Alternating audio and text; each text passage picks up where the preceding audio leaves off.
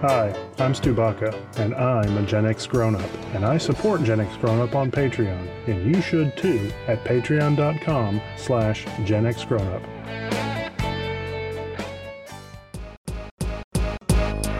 No life, no fun. Don't you know that you're a grown-up? Gen X Grown Up is a YouTube channel, website, and audio podcast you're listening to right now. All made for and by people who love exploring media, games, tech, and toys of yesterday and today through the eyes of Gen Xers who refuse to grow up. Your dinner cannot just be French fries. Basically, life sucks as a grown-up. Welcome back, Gen X Grown Up Podcast listeners, to this backtrack edition of the Gen X Grown Up Podcast. I'm John. Joining me, as always, is Mo. Hey, everybody. And, of course, George is here. Hey, how's it going, guys? This is a very special backtrack. You may recall that last year we were running a fourth quarter, fourth listener drive. The winner of that contest was able to pick their very own topic for a backtrack. Yeah. The winner of the competition was Stu Baca, and Stu Baca chose we should talk about the history of Oingo Boingo and subsequently Danny Elfman and his impact on Gen X. That is not a small topic, sir. We're going to be here for like 17 podcasts. It is not I a small think. topic. Yeah, but I still want to thank him personally for not picking many of the other possible topics. More difficult topics he could have selected. He I wouldn't did even not. say He could have difficult, said just painful. number of times that John and George have had to apologize to Mo. Thank God he did not choose that topic. Let's not recap that at all. The good old days. So this entire podcast is paying that debt. Stu Baca, here we are doing as we promised. Before we get into your topic, though, as always, here at the top of the show, I have some fourth listener email that I would like to share with you. The fourth listener this episode comes from John. And by the way, that is John with an H, the very same John who we talk about, who's one of our patrons over on Patreon. Thank you, John. The subject of John's email is record clubs. So clearly talking about the record club backtrack we did a few weeks back. And he says, I really enjoyed your podcast on record clubs. I remember my dad trying to explain why Columbia House wasn't a good deal, but I wouldn't listen. To me, the idea of getting 10 cassettes for a penny was way too good of a deal to pass. Without permission, I sent in my money and waited not so patiently. I checked the mailbox every day for weeks. I remember the day they finally came. All right, this is great. It didn't go so well. Yeah, you think? I ran out to the mailbox as my dad was backing his car out. He swerved to miss me, accidentally ran over our dog, Spider. Oh, no. Jesus! Columbia House killed his dog. I know. I got blamed, of course. After I got spanked, he called Columbia House and lit into them about signing up a minor, so the deal was nullified. Oh, Wait, my what happened goodness. to the dog? The dog's dead. He killed it. We didn't say he killed it. You run over a dog with a car, that dog's dead. Maybe he just ran over the tail. Hey, I'm looking No. hopeful here. I'm just going for it. I'm Looking in on the my bright head, side. That's what happened, okay? Okay, you just First keep of all, the believing dog's that. That's name all- was Spider. It was already destined to be killed in some horrific manner to begin with. No. Again, in my head, I have what happened, and I'm not debating that. Okay, anyway, good. Just wrap yourself in that warm little eye, Mo. That's It's okay. right. John says, I don't know if he sent the tapes back or threw them away. Anyway, thanks for the memories. Forever a fourth listener, John with an H. Thanks for Oh my reminding me. God. I Thanks for killed reminding my me about dog, my dead Spider. dog. Yeah, sorry. Poor John H. I feel horrible now. Oh I do my too. goodness. Yeah. So if you sign up as a minor, but maybe don't go to the mailbox as your dad's backing out. I mean, try to keep that on the DL there, John. Can you see that on one of the warning labels? You know, like you get the hairdryer, don't throw this into the water tub with you or something like that. You know, Right? Yeah. What kind of warning label do you have on Columbia House? Be careful. This may kill your dog. In extreme circumstances, may cause dead dog. Yes. Oh my goodness. Oh, if my- you I feel like shit. so grateful to you, John. Thank you for writing in. If you would like to have your email read here on the show, it's simple. Just hit us up at podcast@genxgrownup.com and you'll be read on a future episode. All right. I hope you're all ready. It's time to jump into Oingo Boingo and Danny Elfman in this backtrack right after this. Danny, nice to have you back. Happy New Year to you. That record will be released tomorrow on an unsuspecting world. Actually, I suppose January 2nd they'll open the stores again. Yeah. How are you feeling? Great. Now, has your madness spread across the world now? It is slowly creeping, as if it were some kind of a bizarre boingo virus, although we don't really look at it that way. But no, it is creeping, and we just finished a nationwide tour, and we see that little bits of boingoism is everywhere now, so... Happy New Year, Danny. Happy New Gentlemen, Year to thank you. you very much. Oingo Boingo, ladies and gentlemen.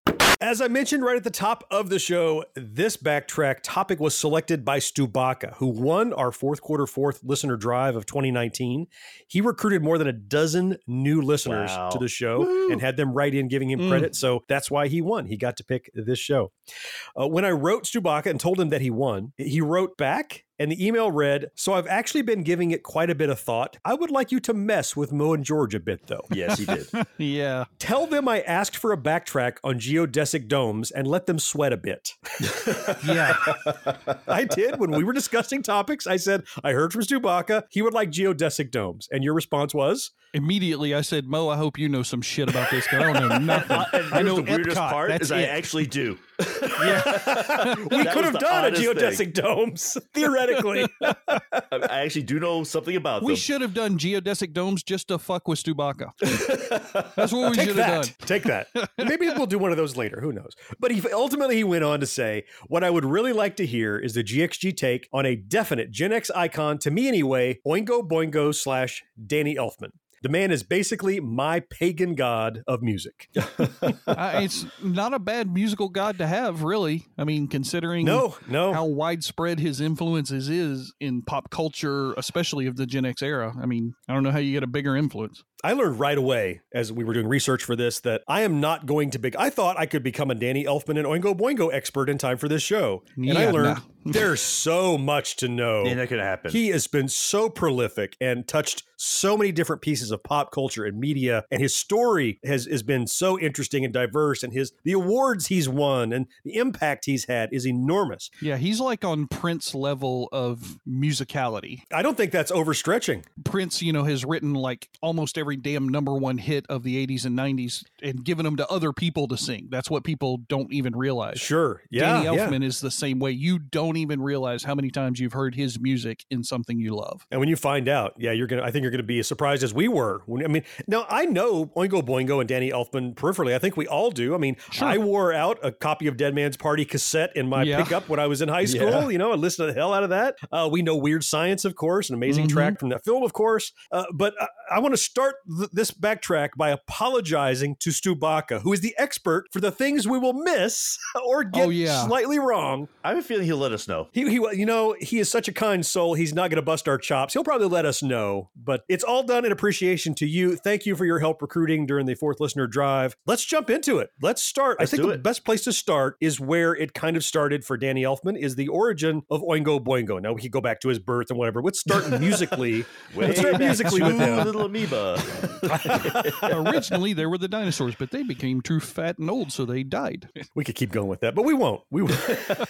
So Oingo Boingo, weird name for a band. And so I learned, and doing research for this, didn't know this, they emerged from a surrealist musical theater troupe Elfman's brother was actually involved with as well, called the Mystic Knights of the Oingo Boingo. Yeah, so an even stranger name. Right. Than the one if you we thought thought Oingo was strange. Boingo was weird.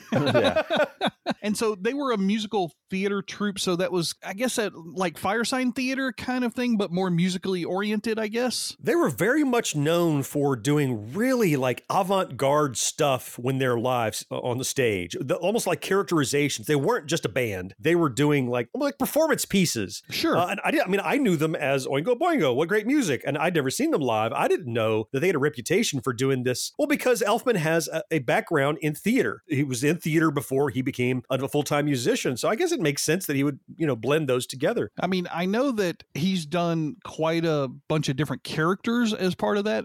You go look at his Wikipedia article and some of the images that are in there are ridiculous. There's one where I guess he performed as Satan and he's got these little horns and this crazy I know what Tim that's Curry from. Yep. makeup. Yeah. We'll get to that in just a second because that came from a film that he was in. Oh, yeah. Right. So the band was formed in 1979 was the origin of it. Yep. Is that Oingo Boingo was formed or the Oingo theater Boingo. troupe? Oingo Boingo. Okay. Well, the Mystic Knights of Oingo Boingo, founded in 79. Okay. All right. And it started as a ska and punk influenced band. I learned that they actually changed genres several times throughout their life, which I had no idea again. Yeah, I would but have they thought did. of them more as in the punk realm. And they kind of evolved into the punk and pop and kind of stuff toward the end Yeah. of their... Or alternative. Yeah. Yeah. The band was around for 17 years. Yeah, I know. Isn't that crazy? And evolved quite a bit throughout that time. Like most people, I first became aware of Oingo Boingo when they dropped the Mystic Knights part in the 80s. Now, they started like in Southern California, but quickly people picked up on them and they were everywhere. Like I said, I had a cassette that I wore out listening to constantly because there's so many good tracks on that album. But I promised you that I would talk a little bit about Danny Elfman and the Devil Horns. So as he was transitioning another from very odd title for a band. I know, right? So as they were transitioning from the Mystic Knights of to the just a Oingo Boingo thing, Danny and his brother, Richard Elfman, were putting together this, what became a cult film called Forbidden Zone. 40 years old now. It came out in 1980. So I took a look at this movie. Wow. What an acid trip fever dream this thing is. Really? Fever dream. Well, so the concept, I'm not going to explain the whole movie. We could go down a rabbit hole with this, but essentially the two Elfman brothers and the whole Oingo Boingo musical thing, they said, let's do this weird fever dream kind of film. In this house, there's a door in the basement, and you open the door in the basement, and it's like these intestines of a demon, and you're going down into this underworld. Well, who should be in charge of the underworld? Well, I think it should be Hervé Villechaize from Fantasy Island should be in charge of the underworld. Wait, so he's portraying Satan as Tattoo? No. Hervé Villechaize is in the film. Oh! As the head of this underworld, but Danny Elfman is in the film as actual Satan in this underworld. What? So Satan's not in charge of the underworld? It's a long story. Yeah. Okay. You just gotta watch it, man. It's shot in black and white. It's a musical. It's got stop motion bits. It's got animation reminiscent of like a Terry Gilliam Monty Python thing in it. Fever dream. But the important thing about it is that was the first time that Danny Elfman scored a film, because he was in a rock band and his brother was like, I'm doing this thing. You're a musician. Do some music for us. And he's like, all right, I'll do some music. And so he got credits for doing the score for Forbidden Zone in 1980. Wow. So his brother wasn't part of the musical troupe then? His brother's not a musician? Not as far as I know, anyway. But he was in theater, right? His brother was in theater. Okay. Yep. And I actually, in some things I read, it conflicted a bit, but I think that Richard Elfman, his brother, was somewhat involved in the Mystic Knights of Oingo Boingo as the theater troupe, and as it transitioned to just a band, he backed out to do his theater stuff. It sounds like maybe he was the backside of the house, like a production designer maybe, or a director, that kind of Could a thing. Could have been. Yep. What I'm getting from the way you're describing how come do this thing for me because you're in music.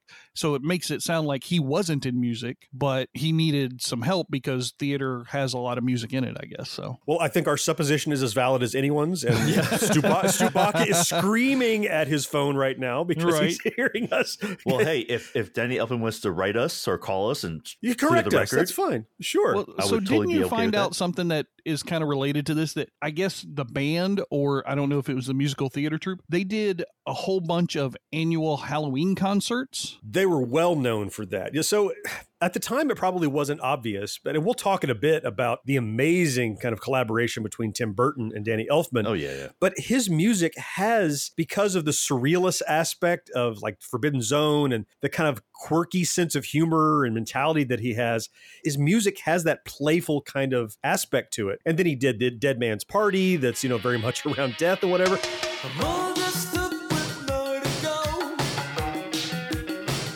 So it probably was natural that they became famous for doing regular Halloween concerts. They did them for over a decade, well into the early 90s. So I wonder where they did these concerts. Like, because now you think of Halloween performances, people start seeing, Universal Halloween Horror Nights or something at Disney or something like that.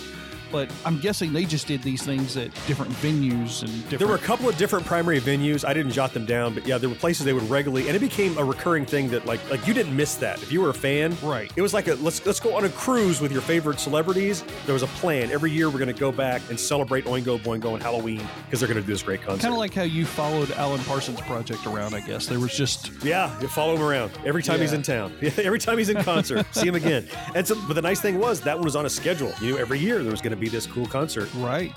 And like his performance methods are, it wasn't just, hey, let's get on stage and play. They put theatrical production stuff into it because that was always kind of like an Oingo Boingo staple. Well, they certainly had the songs as they developed their career. They definitely had the songs to go into that genre. I mean, Dead Man's Party, you talked about that at the beginning. I don't know how you get much more Halloween than that. Great song. all dressed up, but I have nowhere to go.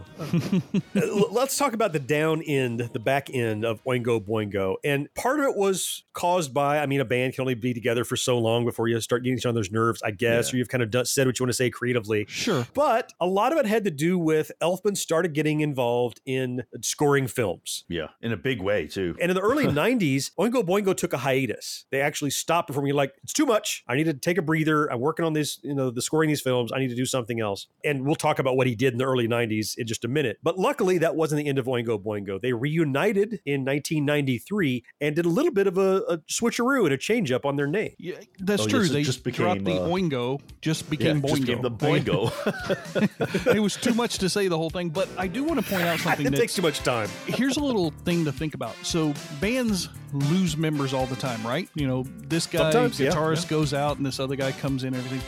But very rarely do the bands just quit performing because a member leaves. But in this case, the band stopped doing whatever it's doing. Stopped doing concerts, stopped doing tours, whatever they might have been doing. Because Elfman had to step away. Because one of the members left. Yep. And they didn't start back again until he rejoined the group in some capacity. And I think that speaks to how well they worked together. They must have had a really good relationship in order to, he could have stepped away and they said, oh, great, now we can't do the band. Fuck Danny Elfman. I'm never working with him again. But no, they came back some years later and said, yes, we want to do some more stuff again. Like an Eagles kind of a concert tour, but even the Eagles had members that came and went in the band that were hated at the end by some of the founding members. So I think that speaks to how well they must have gotten along. I think that's true. I think it also speaks to how pivotal he was to the lifeblood of Oingo Boingo. Sure. It's almost like, hey, Oingo Boingo is very much all of us together, and if you're not here, we're not going to do it without you. And they did their own things. They were all accomplished musicians, but you're right, they were eager to come back when he's like, all right, I got my second wind, I got a breather, let's come back. So they did, in fact, as you said, Mo, they changed their name to Boingo,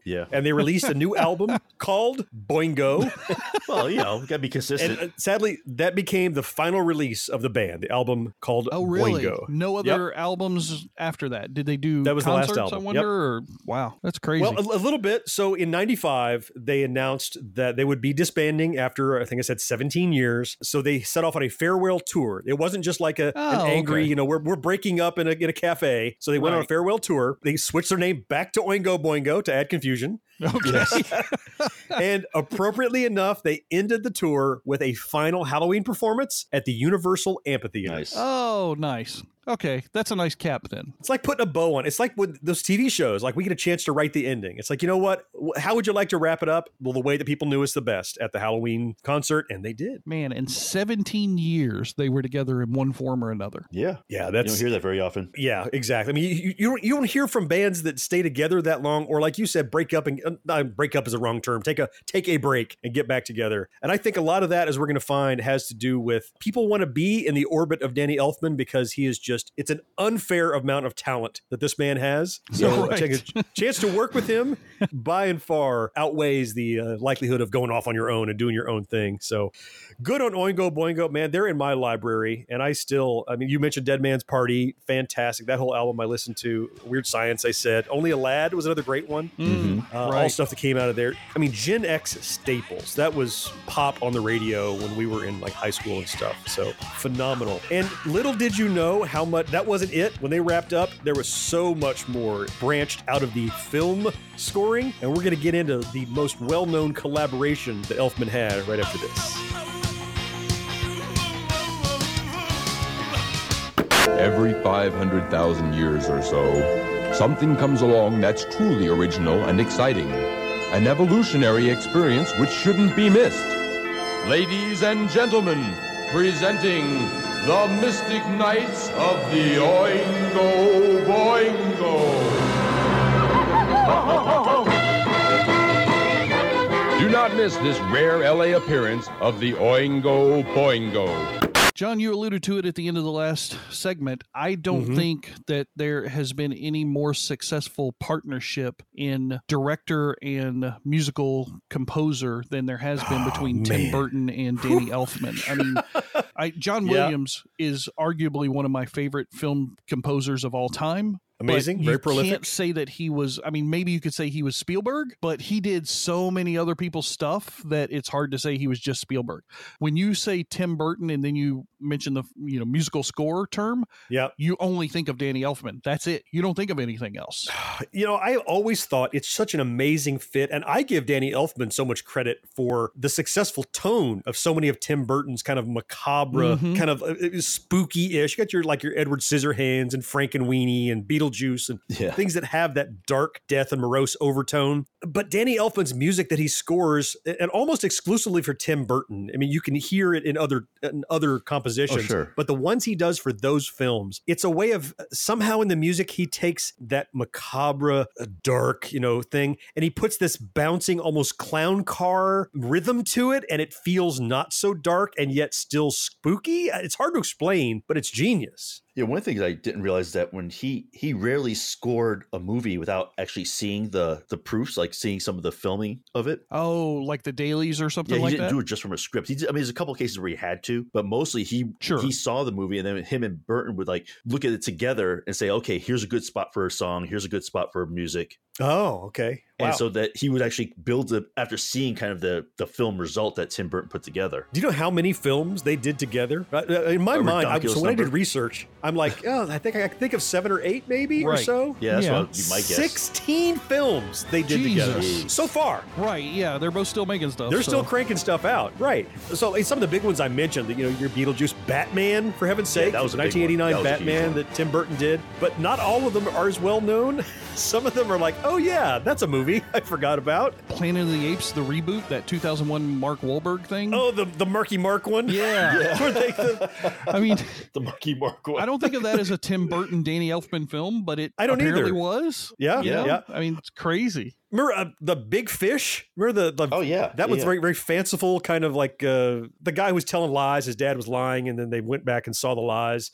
But yeah, that was a Tim Burton production, and also Danny Elfman. Well, we got to talk about the first one a little bit, don't we then? I think so, yeah. I don't think that you can have a discussion of Burton-Elfman collaborations without starting at the beginning, and I think it's just really odd that it wasn't just Tim Burton who asked Danny Elfman to score the first film that they did together. It was also the star of the film, Paul Rubens, Pee-wee's Big Adventure from 1985. Both of them went and essentially almost begged him to do this because he really didn't want to do it. He didn't feel he was competent enough, if you can believe that. Well, and this is still the heyday of Oingo Boingo at the time. It's like, dude, I'm busy with my band. At 85, they were cranking it. They were very, very popular at the time. It's just amazing to hear that story, considering how prolific he's become as a film composer now. To think that he thought at one point he couldn't do it. And he's done 16 with Burton alone, plus an ungodly amount of films on his own outside of Tim Burton stuff that we'll talk about later. Yeah, but we had to carve out the non-Tim Burton stuff to talk about separately because there's just so much that I didn't realize. It blew me away. One of my favorites, though, between the collaboration between those guys had to be Nightmare Before Christmas. Because I was just about to go there. So if we look at the ones that are like the creepy aspect, which you could argue all of Tim Burton's movies are creepy because he's a creepy guy. Right, yeah. But I mean, you have like the ones like it, like The Corpse Bride and Edward Scissorhands and that kind of thing. But Nightmare Before Christmas, 1993. So first of all, it's important chronologically. This was right in Danny Elfman is getting burned out on Oingo Boingo because of his work in film. Sure. So this was during that break. We remember they came back in 95. So during the Oingo Boingo break, he was working really hard. I mean, by the time we hit Nightmare Before Christmas, he's done 6 Tim Burton films alone, and that wasn't all he was doing. So he was very busy. Wow, Nightmare Before Christmas. Yeah, that's still, even today, it's still popular. And not just the fact that he scored it. He is the singing voice of Jack Skellington. Yep. He does other speaking voices in it. And the story that the songs tell, the lyrics, is not just the music, but the lyrics and the story and everything. Damn, I mean, it's too much talent for one dude. It makes me angry. It's just not fair. I would argue that, I know Tim Burton made the film. I would argue that film doesn't become as successful as it does or become the franchise that it became. Nope. If you don't have Elfman involved. Of course. Yeah. There are other Burton films. It's hard to say this because damn near every Burton film has Danny Elfman involved, but I'm sure there's a Burton film that Danny Elfman wasn't involved, and that's why I can't think of it, because Danny Elfman wasn't involved. And that's why you can't think of it. Right. I don't think it's exaggeration to say that, look, in this team up, this pair of these guys, Tim Burton, he's creating the skeleton and the bones and the blood and the meat. And then Danny Elfman is breathing life into it. He's making it alive, making it something that you feel. Now, I don't mean to minimize Tim Burton, genius director, that's fine. But he wouldn't be nearly as big as he is without just the energy that Elfman is able to inject. They sync up so well, I guess is what I'm trying to say. That he has just the right tone of his music. He understands Burton really well. And Burton he knows that he can drive a film. And I wouldn't be surprised if he was like, well, this scene's a little weak. Danny will fix it with the music. It's fine. Because he can. I don't like Tim Burton. Like, I've seen a lot of his interviews and read a lot of stuff about him. I don't like the man. I don't think he's a good guy. I would not want to have a beer with Tim Burton. Not interested. Danny Elfman. I am super appreciative of the fact that he got Danny Elfman into the career that he has now. If it weren't for Tim Burton, Danny Elfman would not be a film scorer. He wouldn't be a film producer, whatever he does, whatever you call it, film composer. Yeah, probably fair. He wouldn't be doing that. And we wouldn't have the monumental classics that we have talked about and are going to keep talking about in the next segment. I mean, Danny Elfman is so damn good. There are film scores that I hear, and until somebody proves me wrong, I'll swear that they're Danny Elfman film scores just because of how good they sound and how much they sound like his stuff.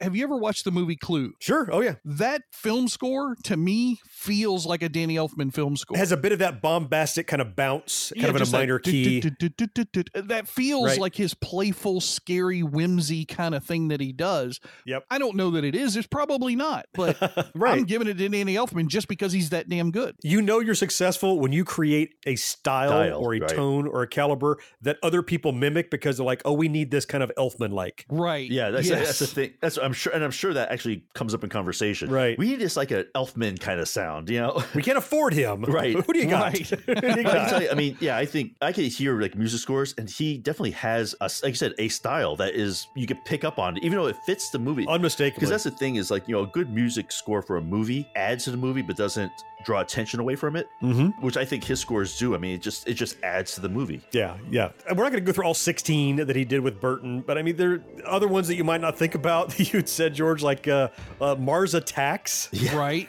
Yep. That was, Sleepy Hollow. Sleepy Hollow. Wow. Yeah. Even that crappy Dark Shadows thing with Johnny Depp, the vampire thing. Oh, the 2012 remake piece of crap thing. Yeah. Oh, God, yeah. So you don't think about how many there are, but if I scored one movie, I would be riding high for the rest of my life telling people about it. Sure. He scored 16 films with just this one director.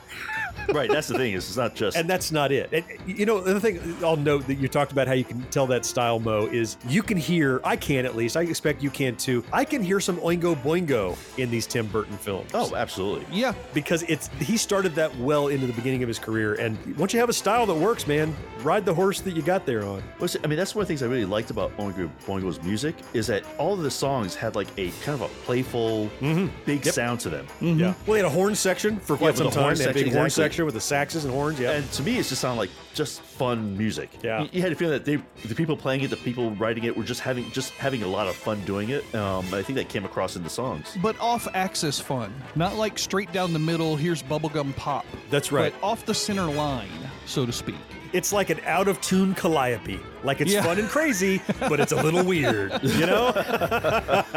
I wanted to ask one question of both of you before we move over into the next segment. So obviously we're talking about Danny Elfman in this podcast. The only other composer that I could put in his league is John Williams, as far as films are concerned. Yep. Would you say that you prefer John Williams or Danny Elfman music scores? Oh, jeez. Right? That's a tough one, isn't it? So I'm going to start with a cop-out. I'm going with that. You're gonna cop out too? That's fine. I think that John Williams does a great job of huge, sweeping, cinematic scores, but what he can't do that Elfman does is doing big scores that feel small and personal. Okay. They're both very amazing producers of scores, but while they're on the same caliber, they're so different that it's like saying, do you like prime rib or you like sirloin better? Well, it depends on what mood I'm in. What am I looking to eat? What am I trying to... So they're both like prime cuts, but of very, very different things. So if I had to pick one, I'd probably have to say Elfman, but that would be discounting so many great things that Williams has done. I agree. I think they're just two different... I can't see necessarily Elfman doing a good score for Schindler's List. Right, exactly. That doesn't work. But John Williams did an amazing score for it. Nor should he try. Right, exactly. They're just not the same. They're just two just very different styles. And I think they're both just geniuses in their own right. Even like something like Jurassic Park, John Williams did Jurassic Park. That music helped that movie so much. Yeah. I can't really see that being like an Elfman movie. I got to throw this back at you, George. So what about you? Do you have a preference between those two? I guess maybe you do because you asked. I actually prefer Danny Elfman. I think he could do a John Williams type score. I don't believe John Williams could ever do a Danny Elfman score. That's my that's the reasoning behind it. Huh. The reason why I asked the question, though, we're going to get into it in our last segment a little bit when we talk about some of the accomplishments. You know where I'm going with this, because there is a disparity between these two gentlemen that should not exist. And after doing some research on it for this podcast, I'm very pissed off at a lot of organizations right now. Yeah, there's a lot. We talked about Danny Elfman's work with Tim Burton specifically. I promise that we're going to expand on more of his musical score and work after Oingo Boingo, and we're going to do that right after this. This spot's for you. There's no one else who does it quite the way you do. So here's to you. You know it isn't only what you say, it's what you do. For all you do, this spot's for you. We've talked a lot about that collaboration, right, with Tim Burton and, all the amazing things he's done. But again, to look at that is like looking at a single painting of Da Vinci or something. You got to look at the whole thing. That's just one wing of the Danny Elfman, the entire building. Yeah. And so one thing that I was just amazed at was that, he has written 100 film scores? More than 100. Oh my God. I mean, that's crazy. Yeah. So 16 we said with Burton. And so that means there's another 80 plus that he's done elsewhere. Right. Yeah, you think about that. That's like he's done 90% of his work outside of the thing that most people talk about. And the thing is that when we go through this list, everyone's going to know almost everything we're talking about. Right. You might know every single film, but you might not realize that it was a Danny Elfman film. It's in there. Yeah. And it's not just films too. It's films and television shows and stuff. So I thought early on, back when he was, again, in that heyday of Oingo Boingo, Bachelor Party, the 1984 film. Tom Hanks. Sure. He had a song in that, so not the entire production. He had a song called Something Is Right. Also in the early 80s, Fast Times at Ridgemont High. That's my favorite one on the list of stuff that we've pulled out from non-Burton work. That Goodbye Goodbye song at the end of Fast Times at Ridgemont High. At the very end. That's right. It makes perfect sense in that film and in that moment. They're doing it over the epilogue where they're telling you what happens to the characters after the movie. Correct. Yeah. And then the very last thing is that Missile Command the end screen. Yeah. When you get destroyed in Missile Command. Yes. Yeah. Without Goodbye Goodbye, that whole epilogue doesn't work for me. Doesn't feel right. No. Doesn't work at all. Whew. Another one from the early 80s, you might not think of Oingo Boingo to be associated with it, was 16 Candles. John Hughes. Really? Had, there's just one song called Wild Sex in the Working Class. Oh, that's good for that film. And those were kind of Oingo Boingo songs. This was not necessarily his scoring, but it's such a blurry merging as you transition from Oingo Boingo into just pure Elfman. Some of these early 80s ones were that. Probably the biggest one, though, that, we've already talked about is the title track from 85's Weird Science. Oh, yeah. Which is a great song. Oh, my God. That is a perfect title track for a film. It's fantastic. Oh, my God. There's the percussion in it. It's almost sounds like you're banging on pots and pans in places. And the change in timbre of the voices in it and the sampling. Yeah, Elfman's vocals in that are on point. Weird science, elastic tubes and pots and pans, bits and pieces, and magic from the handle make weird science. It may be one of the best ones he's ever done as far as a film song. And can we take just a second here to talk about something that I have not specifically addressed, and that is probably easily referenced in your mind to think about the singing voice of Jack Skellington in The Nightmare Before Christmas. When he wants it, Elfman has the most haunting, lullaby voice that just it matches his music. It's beautiful and kind of haunting at the same time. And just think of that, ooh, weird science. It's like, it's a little scary, but he's my friend. Just cheating. It makes me mad. He's so good, and it's but it exhibits well in Weird Science. Yeah. And it's funny too, because when you hear somebody try to sing that song to remind somebody of the song, like I just tried to do. Do you remember that song? Yeah. And there's no way you can ever do it justice. So as soon as you hear somebody do it, you cringe a little bit. The only reason why I don't bust your balls in it in this case is because it's for a purpose to help talk about it. To illustrate what I'm talking about. Yeah. Right. I wasn't actually trying to do an impression, so you know. He's so awesome. God, that song was so great. Sometimes I go back and watch the first few minutes of that film just for that song. For the song. This way, the story behind that song apparently is that after John Hughes told him that he needed him to write the title song, the song he says was spontaneously written in his head while driving home. While driving home from that meeting. Yeah. I saw something about that. And then he basically said he heard the whole thing in his head, and then he ran back home and just basically started putting together a demo. I've got to get this on paper. Fucking talented people. I know, that sucks. It's really annoying when you're working hard at it. This comes so easy to them. Well, it probably doesn't. I mean, there's a lot of work, I'm sure, but still annoying as hell. So we're starting to push into that area where the amount of work he's doing on musical scores now for soundtracks is starting to put pressure on Oingo Boingo. So this is the late 80s, early 90s. Yeah. So you've got little films like there was a film called Wisdom, had Demi Moore and Emilio Estevez. Yeah, he did that one. So he did the score for that. In late 86, I'm sure you'll remember this one, Oingo Boingo appeared on screen performing Dead Man's Party in Back to School. Back to School. Rodney Dangerfield. That's right. Yep. That was one of those cool moments like when Huey Lewis showed up in Back to the Future. I'm like, oh, that's the guy singing the song. He's really in the movie. Right. And this was really Oingo Boingo on screen performing that song, which I thought was awesome. Well, I thought it was hilarious in that so part cool. because it was like the fact that he hired Oingo Boingo to play at like a party. Yeah, sure, of course. Why would? Because he had the money. To do it. They called him Oingo Boingo. They didn't call him something else. Right, you know, they right. And now Flippo Floppo, right? Master Make him up. G Yeah, and exactly.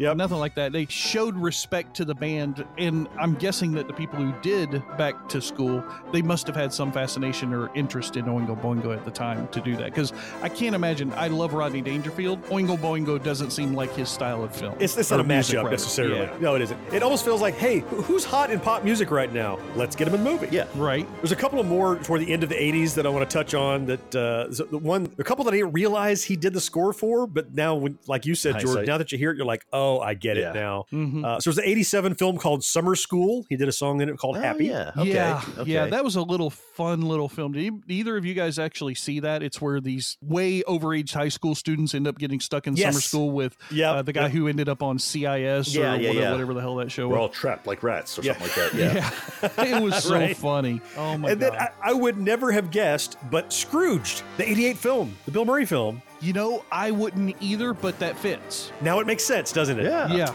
Yep. Huh. So that leads the way directly into what, listen, Elfman has said probably the most popular theme song or score of his career, The Simpsons theme.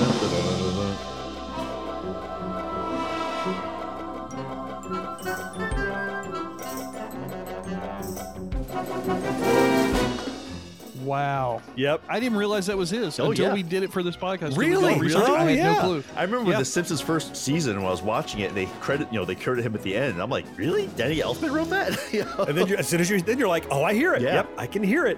In some of the reading that I did, they talked about, so he had the idea for the theme and he came in and while he was driving home from the meeting, he had another damn idea. Yeah, probably. He brought in, it might have been a couple of Oingo Boingo members, I'm not sure, but in the meeting, and they came in to like sing the opening of it, and those first three notes, he said they had it. So that da, da, da, the Simpsons, the opening part there. Right. And then they went into the sample thing, but they sang that opening live in front of like this pitch meeting, and it was a lock. Talk about everywhere. Everyone has heard that. Who's not seen The Simpsons? In any country. I'm not talking about us. And who does, as soon as you play I wonder how much exactly royalties he's made off of that. A lot. Oh. I mean, well, it's a drop in the bucket compared to everything else he's done. True. But yes, I'm sure he continues to reap benefits off of that. That may be his his biggest paycheck. When you add it all up, think about longest running paycheck. Longest running for TV sure. show, a damn TV show every single week that thing gets played, not just in America. And it's syndication everywhere. And they don't change that theme song. It's in all of them. Yep. So let's get into the era. So this is really, so if we're drawing parallels now, Oingo Boingo is pretty much on hiatus at this point. We're in the early 90s. There was a little film called Pure Luck that he did in 91. Pure Luck. I don't know that one. But you'll know this one, all of the Men in Black films. Oh, yeah. He did the theme for that. Including the shitty one that just came out? Well, his themes. So it's his original themes, and he's done all the Men in Black films up until then. But the first one, where he laid the groundwork, what is the theme song? Right. And I wouldn't criticize the music for the latest crappy Men in Black. No. The music is the only good part in it. We even said that when we talked about it. He's continued to work on stuff. Tales from the Crypt in 92. The 92 film Tales from the Crypt was there. Army of Darkness. Yes. Shrunken Heads in 94. I mean, come on. Wow. No, man. That is pretty much the dividing line. So at this point, we're at 94. 95 is when they got back together briefly. They did their finale. So there's a little gap in his resume. But then, you get into the end of the 90s and the early 2000s, and he's off to the races again. Yeah. So, I mean, we pick up Spy Kids in 2001. Not my favorite film, but again, decent score. And it shows his range. To your credit, you're like, I think he could do a John Williams type score. I didn't feel Spy Kids. It felt more kind of sweeping, like a Williams thing. So I might be coming around to your way of thinking on that, George. Yeah. A little film called Heartbreakers in 2001. Wow. I had no idea that he did the original theme to the Desperate Housewives. I never watched it. Really? The TV show?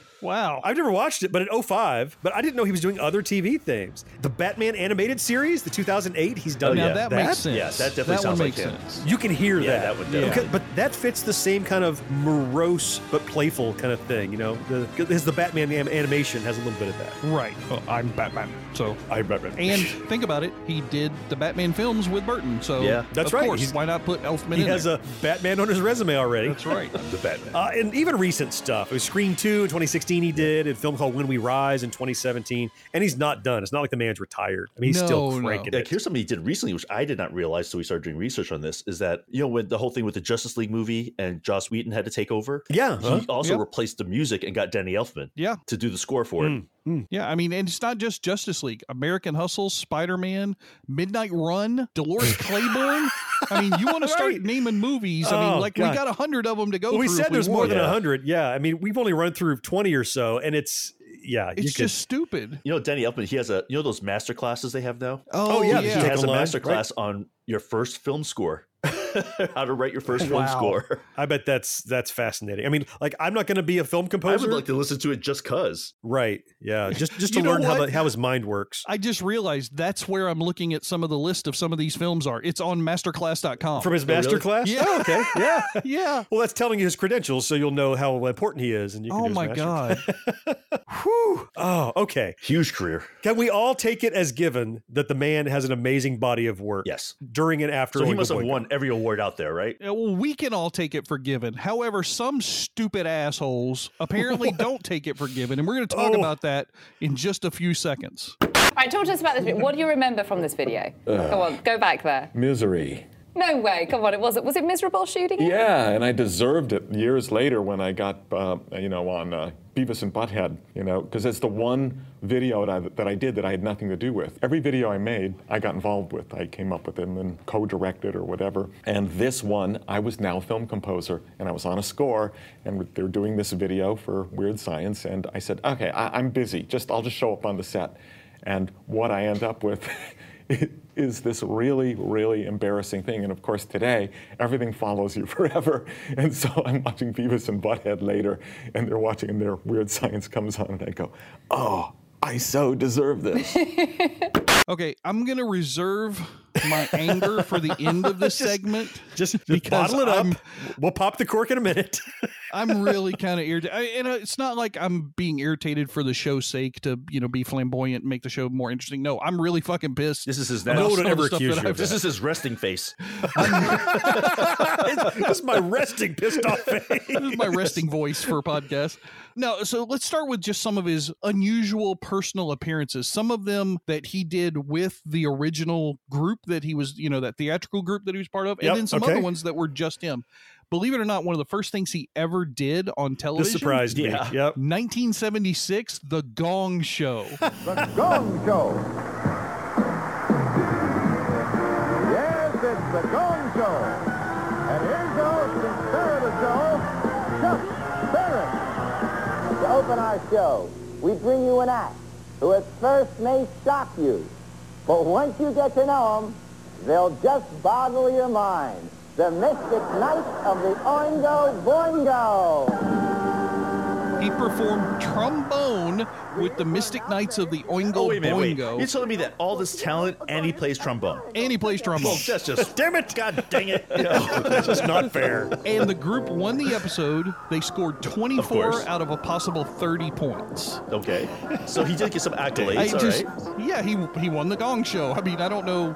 Compared to some of the other stuff he should have won that we're going to talk about, that's a drop in the bucket, but at least one crazy guy who thought he was a CIA spy gave him an award. Yeah, exactly. So, there we go. That's early career, and he's probably in his early 20s, and it's before Oingo Boingo was big, and you know, I can see just any kind of group looking for any exposure you can get. And you know what? If they called and said, hey, Gen X Grown Up, you want to be on the Gong Show? I'm like, yeah. I mean, sure. It'll be dumb, but people will see us. And so it was smart of him to do that. Mr. Barris, we'll be there. On our way. 1977, there was a film or TV show. I think it was a TV show. I Never Promised You a Rose Garden. Oh, yeah. I mean, which is the title of a song. But he appeared with the Mystic Knights. They performed as tribal members in a dream sequence. In that kind of harkens back to their theatrical roots. Yeah, exactly. I'm afraid I've never seen I Never Promised You a Rose Garden. Maybe I have to look that up. No, I've heard the line in a song, but I can't say that I've ever seen the thing that it is. Anyway, I saw Forbidden Zone, and I kind of regret that. So maybe I shouldn't go seek this out. I'm not sure. Okay, what else? That same year, 1977, Hot Tomorrows. He appeared as the singer with the Mystic Knights of the Oingo Boingo, and they performed a song called the St. James Infirmary Blues. I don't know what that song is. I haven't heard it, but that title alone makes me want to go see if it's out there on Spotify. Yeah, I gotta go find that sucker now. The St. James and the Infirmary St. James Blues. Infirmary Blues. I mean, that's just sick. Let me deconstruct that. So I'm in a hospital, so I'm in the infirmary. I'm sad. That makes sense. Okay, I can see it, I guess. I can guarantee you one thing. John Williams isn't doing that shit. I can just tell you that right now. That is not a John Williams song. So what is this? I see this one on your list from 1981. And there's a Leif Garrett film about a foosball player? Yes. That's the most awesome? 80s thing I have heard today. He's a foosball player trying to win a tournament. So get this, he can earn enough money to go join the pro soccer league and play foosball in Europe. So it's called Long Shot. It's called Long Shot. And he appears as a lead singer of Oingo Boingo. So this is after the musical troupe has kind of dropped off. This is now just Oingo Boingo. So I imagine that it's kind of a same thing as they did with Back to School, you know, where they had the performance of the band playing. It's got to be a scene like that. So he's kind of playing himself in there. Okay. Yeah. And they're credited that and everything. But it just, you kid me. I mean, really? A whole film about a foosball player? I've heard awesome. weirder. Leif Garrett. I kind of want to see it now. That seems like totally up John's alley. I kind of do too. Are there any puppets in it? Are there any puppets at all? Not that I can see. I mean, Leif Garrett kind of qualifies as a puppet, but he has those dead eyes, so maybe. Oh my goodness. He did all the way up until the year 2000. You know, you talk, John, that he's not done. Well, he's still appearing in stuff. This time in a film called The Gift, he actually played a character named Tommy Lee Ballard. So not he's just actually himself. Doing some acting and not just voice work of an animatronic thing like Nightmare Before Christmas. Sure. This is him on screen playing a character. All right. So, George, I want you to take a deep breath here. I know we're going to get into the real thing that's sticking in your craw. Yeah. So the broad strokes here that we'll enumerate. The reality is Danny Elfman has been very much recognized as being a leader in the industry. Yes. But probably not as successful in the recognition as we might like. Why don't you go ahead and kick it off and show us what you mean? Yeah. So let's talk about his total numbers, right? Yep. Of all the major awards shows and segments and things that are out there, this man has been nominated 75 times. 75 times. 75. Okay. What if you got nominated for an award for 3/4 of the things you did? I mean, that's just stupid, crazy amounts of numbers and well deserved. But appropriate. Yeah. Yep. Now, let's talk about the wins. He has only won 35 of those 75 nominations. That is some bullshit. Now, taken in depends context, what he was up against that year. if you had 35 major awards, you're doing okay. Oh, you're doing great. But the man should have like more, like 65. You know, I mean, it should be a higher percentage of the nominations. I can't imagine too many times. Oh, just it sickens me to go through these subcategories year. now. So, you know, like maybe I don't give a shit what he was up against. You gotta look Danny at the whole Elfman. picture here. You can't just pick one. For example, give us a for example. All right, Academy Awards, 4 nominations, Oscars, yeah. 0 fucking wins. No wins, yeah. Never won an Academy Award. How do you not win an Academy Award for the year that Nightmare Before Christmas comes out for film Actually, score? I don't think Tell me that. I don't think he was even nominated for. What? That wasn't one of the 4 nominations? Not for Academy Awards. Oh my! He got a Globe. No, Okay, he was fuck the nominated for Academy. Golden Globes for that. Just one more slight. Okay, great. You All talk right, about Golden Speaking Globes. of Golden Globes, 2 nominations, 0 fucking wins, and apparently that includes Nightmare Before Christmas. Tell me how that shit works. What the fuck was he up against? it's okay. Deep breaths, George. No, Deep breaths. I deep see breaths. you Just clicking relax. off the things on the Trello card to try and get Go me to your move happy along. place. It's actually worse I'm than not your that, happy George. place. He actually had 3 Golden Globe nominations that didn't win. Oh, there were more that he didn't win. Sorry. There were 3? Yeah. Mo, quit poking the bear. Quit. There's only 2 that are listed in Wikipedia. Wikipedia's wrong. Alice in Wonderland, Big Fish, and Nightmare Before Christmas. Oh man. Yeah. Okay, so he was a pretty fucking musician pissed right now. What about the Grammys? You would think that would be better. However, 11 nominations, 1 win. That seems unlikely. I'm just going from Wikipedia. When you hear what he won the Grammy for, of all things? The single Grammy win? What was it? It was for Batman. The soundtrack to Batman? The theme. I mean, Oh, that's the theme. fine, but I mean, that's Well, and that that's the one soundtrack win. got a lot of recognition because of Prince's song. Yeah. So that makes sense But the why thing is, people like, were but thinking look at all the about ones the that. other did, like the original soundtrack. Men in Black, Planet of the Apes. Yeah. so many more. Yeah. Anyway, Well, I'm not going to throw Planet of the Apes at anything. it was a but good score. I'm talking about the music score, right? We're just talking about the music score. Yeah. I don't know. Okay. All right. Emmy Awards, the percentages gets get better with Emmy so I'm Awards. guessing Emmy probably stuff. This like Housewives and Simpsons stuff. I'm guessing. Yeah, maybe. Yeah, Emmy stuff is exactly. television. So he's got 3 nominations and 2 wins. Now you've listed the Saturn Awards. I'm not even sure what the Saturn Awards are. Yeah, so the Saturn Awards are specifically for fantasy and horror films. So Oh, think of the okay. Academy Awards, but about shit we like. It just goes genre, sci-fi-ish. Okay. Yeah, cool, neat. exactly. I didn't so know that. for the Saturn Awards, he's had 12 nominations and 6 wins. So that's a much more respectable It percentage. feels fair. That feels Yeah. fair. I'd like it to be a little bit more, but that's better. Right. And then the one that he has totally dominated, the BMI Film and Television Awards, 24 nominations, 24 Yeah, he- wins. So He somebody ruled on that one. finally Somebody's got figured the it out. shit right. Of course, I don't know if that's hopefully it's not one of Wow. those participation awards kind of thing. Like, hey, if you're nominated, you win. Yeah, but- right. You didn't win the Grammy, you didn't win the Academy, we'll throw you a BMI. Here's a BMI. Enjoy it. I don't know. But I mean, there were plenty of other categories, but those were the main ones. Yeah. 75 nominations across. It's like he has all these careers. These are nominations in film, television, music. What a renaissance man, just of every single genre, every single like arena that you could perform in. And he's kicking ass in all of them. Yeah. He's definitely a force. I mean, Oh, it's wow. crazy. If there's anything that has music attached to it and they give an award for it, he's been nominated for it. He's been nominated. Damn. Stu Baca, you have picked a darn good backtrack topic, my friend. Yeah, you're not kidding. I had no idea the depth. I mean, I knew I loved Oingo Boingo, Right. and I knew I loved Elfman's And I knew work, but I Elfman had did no like a bunch idea. of movie stuff, right? Right, But of I was like, course. wait, how many did he do? And I'm guessing fourth listeners that aren't Stu Baca probably are learning as much as we did preparing for this show. It ought to give you, if it doesn't, something's wrong with you. You ought to get a new kind of perspective on just what a great talent, a treasure Danny Elfman and his Oingo Boingo group were, not just for Gen X, but continuing into today, which is pretty badass, if you ask Yeah, me. he's not slowing down. That's for damn No, sure. he's not, and we shouldn't. The only other one that I think he deserves to be on the list of, and I'm shocked that he's not, AFI does their 100 years of blank Right, stuff right, around right. films. So they have Yep. one for film scores. He's not on it. Not on there yet. Not in the 100 years. Yeah, Yeah. he's not in there. He ought, I bet he will Oh, I'm be. sure he will They be. have 25 of As you them so pull far back and you- listed, but yeah, he's not one of the ones on there. I think just by the breadth of work, he has to be at some point. Yeah, like- he's got to Yeah, make if he it. He's doesn't, gotta then make it. that's definitely some BS, man. Shenanigans. Yeah, I call shenanigans Right. if he does not. Of course, John Williams in there several times, but whatever. The shenanigans, double shenanigans. It's all political. This multi-instrumental, multimedia, multi-madness 9-piece ensemble absolutely must be seen to be believed.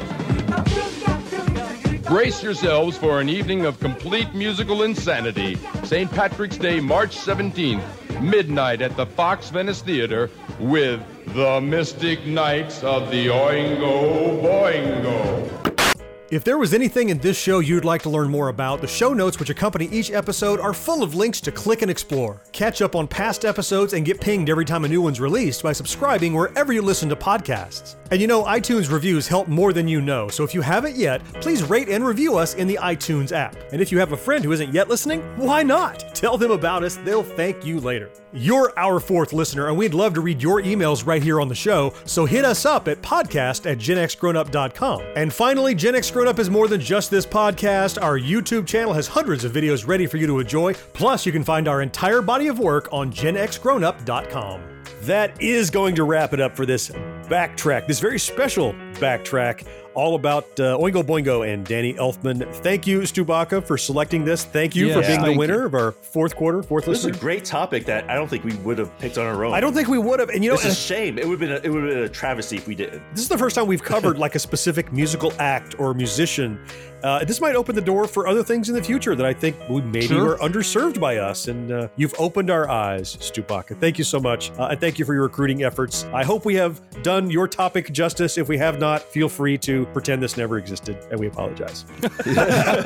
Before we leave, I always like to take a moment here toward the end of the show to give our extreme gratitude to all the folks who support us financially over on Patreon. And this, again, literally, they take a few bucks out of their wallet every month to help support what we do here on the podcast, over on the YouTube channel and on the website. And I am talking about Stian, Gary, Mike R, Greg Z, Slow-Mo, Chad, Arlen, T2, Levi, Greg L, Stu Monkey, Dan, Ben, Mike C, Mark, Agile, John with an H, Adam, Davis, Tony, Blasted or Stash It, Thomas, Dana, Marcus, Stu Baca, and new since we last spoke, Jacob has joined us as a patron over on Patreon. That whole list, that was good. I think I made it. I think I made it. Yes. Yeah. Whew. George, if anyone would like to join this roster of amazing human beings, how would they go about doing so? Oh my God, it is so damn complicated. Nobody wants to do this, but I'll give it a shot. Here we go. Give it a try. So what they need to do, this is very difficult. They need to go to patreon.com/GenXGrownUp and click a button. Damn it, I know how hard that is. I think you oversold it. It might be easy. It might be easy? Okay. It might be. Patreon.com/GenXGrownUp. Click a button, pick a level, and enjoy some wonderful content that only goes out to our patrons over on Patreon.com, including some merchandise, depending upon the levels that you're at, some back stuff, behind the scenes kind of stuff. John just released a cool little video telling everybody how we're cheating the IRS. I appreciated that very much. George, we told you about it. You don't verbalize that on air. He put a video out. Are you kidding me? I don't think the IRS is like one of our patrons. Yeah, that's right. They'll never know. I couldn't have said it better myself, George. Head over there if you'd like to join them. We sure would appreciate you, and we appreciate all of the patrons, including the new one that just joined us, Jacob. So thanks for that. Very cool. All right, we will be back in 2 weeks with another backtrack. Maybe that one will be geodesic domes. We'll see. Never can tell. And next week with a regular episode of the show. Until then, I'm John. Mo, thank you so much for being here. Oh, man. Thanks for having me. George, you know I appreciate you. Yes, sir. Fourth listener, though, we appreciate you most of all, and we will talk to you next time. Bye-bye. See you guys. Take care, everybody. No life, no fun. Don't you know that you're a grown-up? Gen X Grown Up is a member of the Evergreen Podcast family. Learn more at evergreenpodcasts.com. We're also an affiliate of the Geeks Worldwide Radio Network. You can check them out at thegww.com. Basically, life sucks as a grown-up. We've talked a lot about the Tim Burton cut. Excuse me. I'm sorry again. Same year, 84. Cell phone. Fucking A, that hasn't happened in like forever. That's been a long time, yeah. I took a phone out of my room. All right, I'm going to go take it out. I'll be right back. Okay, good. Oh, okay. He's going to ditch his phone. Okay, I'll get some questions on that later, but I just chucked it into the hallway. Oh, okay. They're going to ask, why'd you throw a phone? You've got questions, we've got answers. Business leadership, ownership, and sales can be challenging. Tune into the Accelerate Your Business Growth podcast to learn from the world's experts. Join me, your host, Diane Helbig, as I chat with people who have expertise in various areas of business. You'll enjoy the lively conversations that are focused on providing you with the ideas, tips, and suggestions you need to realize greater success. Get what you need for your business when you need it from the people who have the answers. Accelerate Your Business Growth is part of the Evergreen Podcast Network and is available on Apple, Spotify, or wherever you listen to your favorite podcasts.